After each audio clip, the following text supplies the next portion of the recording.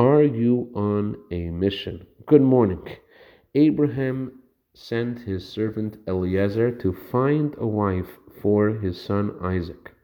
The Kabbalah tells us that the marriage of Isaac and Rebekah represents the convergence of the physical and the spiritual that will be manifest when Mashiach will come. And that's because Rebekah was born in a very hostile spiritual environment. The Talmud says that Rebekah was like a rose among thorns.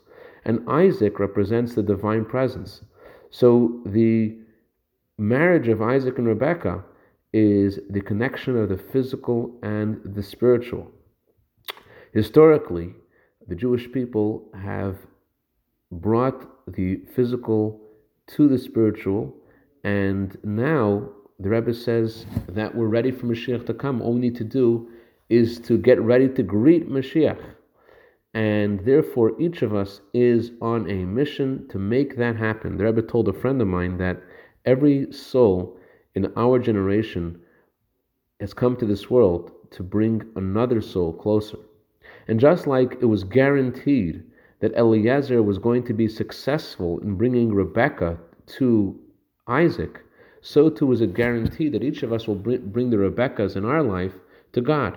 There's only two conditions that made Eliezer's mission successful. One, he was a servant of Abraham. He listened to the Moses of his generation. He listened to his Rebbe. And number two, he prayed to God. He didn't rely on his strength.